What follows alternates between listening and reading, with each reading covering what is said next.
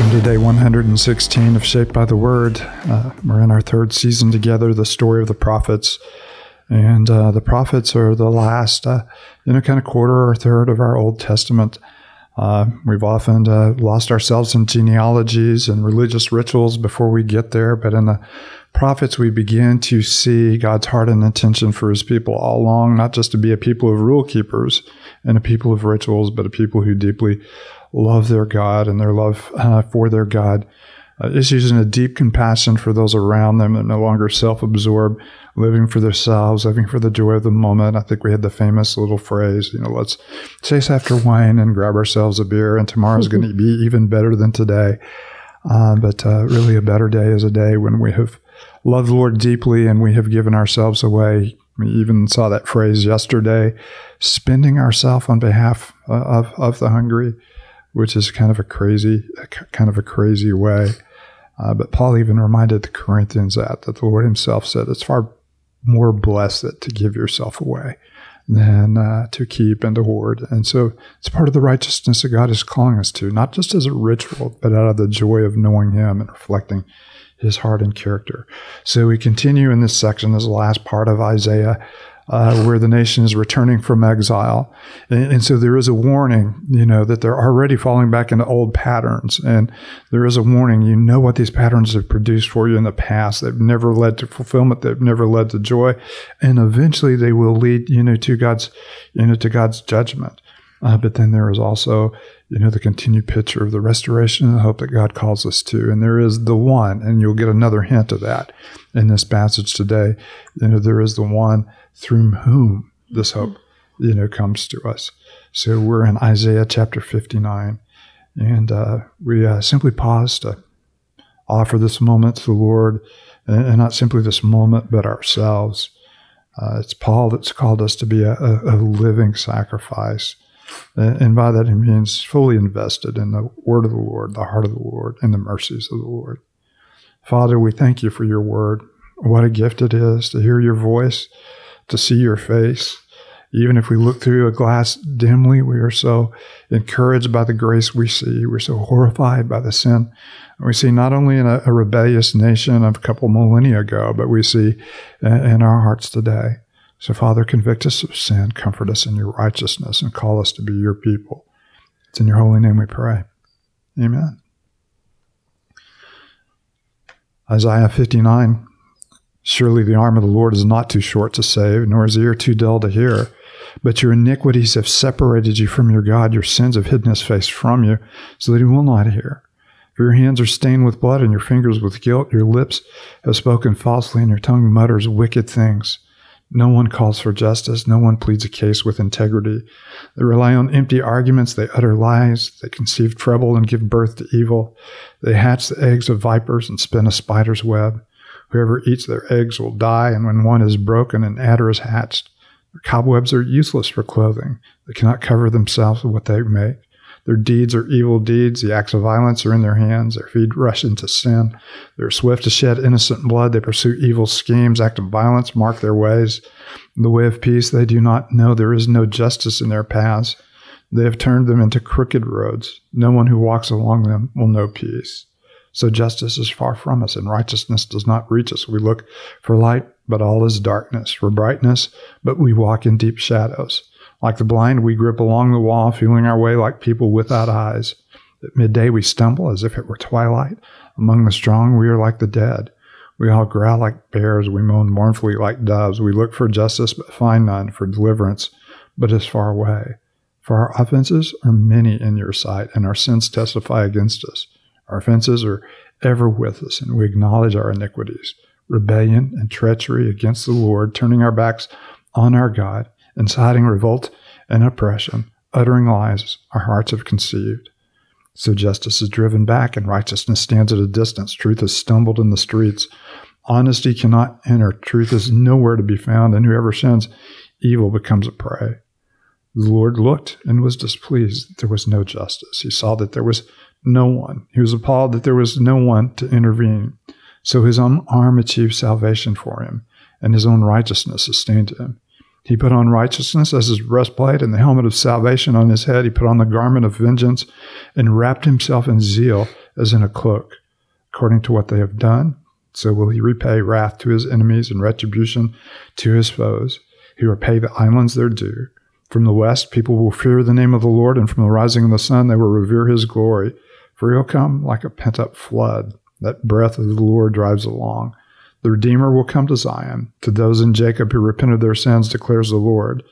As for me, this is my covenant with them, says the Lord.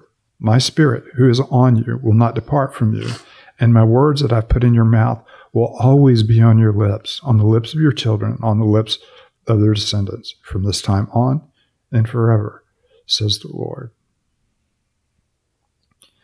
We have both a very discouraging portrait and very encouraging portrait. The discouragement is in our sin and in our persistence. Our sin is described as as filthiness and rags. Our righteousness itself is described as filthiness and rags, and you get that whole idea that even in our best efforts, we're far from God's justice, far from God's glory, far from who He has called us to be. But there is one who interacts. There is one who intervenes, and this is God Himself. And so you not only have the picture of the servant, the picture of the coming King, but in the servant and in the coming King, we have God's presence with us, acting on our behalf.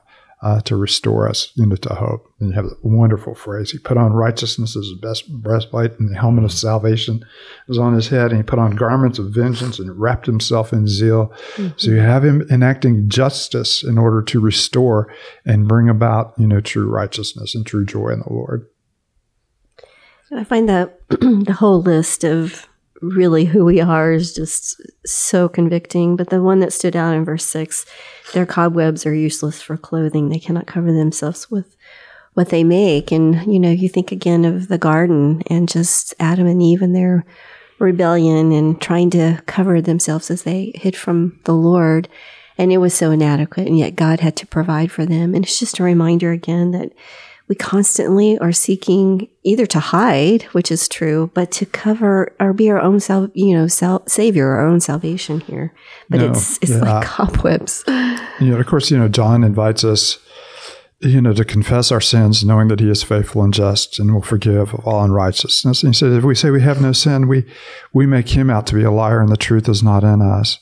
But if we confess our sins, the blood of Jesus, His Son, restores us and renews us. And most of what we do is really to give other people the perception, that we have our act together more than we do. And that's what it means for us to kind of cover ourselves. So we come in, with the right sense of style, the right theological phrases on our tongue, the right, religious practices. We know, the best answers in small groups and things like that. And a lot of it is, just simply a veneer to cover, inward greed, heart idolatries, and those kind of things. And what a beautiful description, mm-hmm. right? That's exactly what happened to Adam and Eve. We got to cover ourselves. Mm-hmm. And then, of course, what God did was provide a more substantial covering. Mm-hmm. And you see that grace here as well. Mm-hmm. Yeah. I love how this chapter starts. Surely the arm of the Lord is not too short to save, nor his ear too dull to hear. And then it goes on to just list. But here's us. The problem is not with the Lord; it's with your us. Iniquities have separated you from God and keep Him from hearing. Yeah, there is something profoundly wrong with you. Mm-hmm. And then that transition after. It details us. We read this is us, and then it says, so His own arm achieved salvation for Him. Mm-hmm. The arm's not too short. It's almost like it's a little bit of promise held out or just comfort held out. Here's, behold your God, behold you. So God acts, just being reminded of, the arm of the Lord is not too short to save. And there's no one too far from the arm of the Lord to save. Because you look at this, and this is pretty treacherous. And yet the Lord intervenes. That's it's kind of interesting because he was appalled that there was no one to intervene, and of course that goes back to the call of Isaiah, where he says this is a people that's far from me, they honor me with their lips, but their hearts are far from me, and who will go? And Isaiah said, "Here am I," in that sense, or I'll go, and you have a bigger picture of. There is one God and one mediator between God and man, the man Jesus Christ, who gave Himself as a ransom for all men. And you have that picture of the provision of God's intervention, and you have His righteousness, His salvation, His judgment, and His zeal. And of course, we found that in Isaiah chapter 9, where it talks about the zeal of the Lord will bring about this child who will rule forever. And the zeal of the Lord or His, and that's an incredible thing, that He is deeply enthusiastic about the work He is doing. And his zeal combines both his ability and his motivation. He has both the motivation and his zeal. He's going to accomplish it, and he's powerful enough to make it complete. And so He does both. And I love the invitation in light of all that to know that our sins have separated us from our Savior, that He just calls us in verse 20, the Redeemer will come to Zion, to those in Jacob who repent of their sins, declares the Lord. And so we see, how do we respond to this? We respond in repentance and in turning from our sins, turning to the Lord. And in that, we find salvation, and not just a one-time repentance, but an ongoing repentance as the people of God. Mm-hmm. It's good stuff. It's a good chapter. Even just thinking about those last couple verses where the Lord says, "As for me, this is my covenant with them. My spirit who is on you will not depart from you, and my words that I've put in your mouth will always be on your lips, on the lips of your children, on the lips of their descendants, from this time on and forever." Yeah, it's just that eternal covenant. And this is one of the references, we find in Isaiah, Jeremiah, Ezekiel, in the minor prophets as well, of what we call the new covenant. In other words, it will not, simply be a rule for living that God gives His people. It would be a power for living that God gives through His Spirit. And we look in sadness, at the time that, God's Spirit was withdrawn from Saul and His grace was withdrawn. This is a permanent endowment from the Lord, which will never be withdrawn, the giving of His Spirit to His people. Is one who, is a source of strength and a source of nourishment and refreshment in a dry and weary land. So what an incredible gift through the Holy Spirit. David, why don't you close us with a word of prayer? Let's pray. Father, what a gift it is to have the Word describe our condition apart from Christ, because it calls us to Christ in the same way.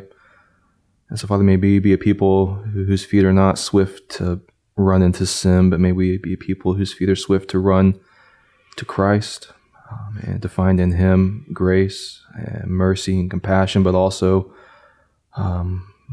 the ability in Christ to then turn and to live in a new way, in a way that honors Him with all that we say and all that we do. And we know that's a gift and a work that You can only do in us, Father. And so may You do that great work of creating us to be Your people in this time, in this place. And we pray this all in the great name of Jesus. Amen.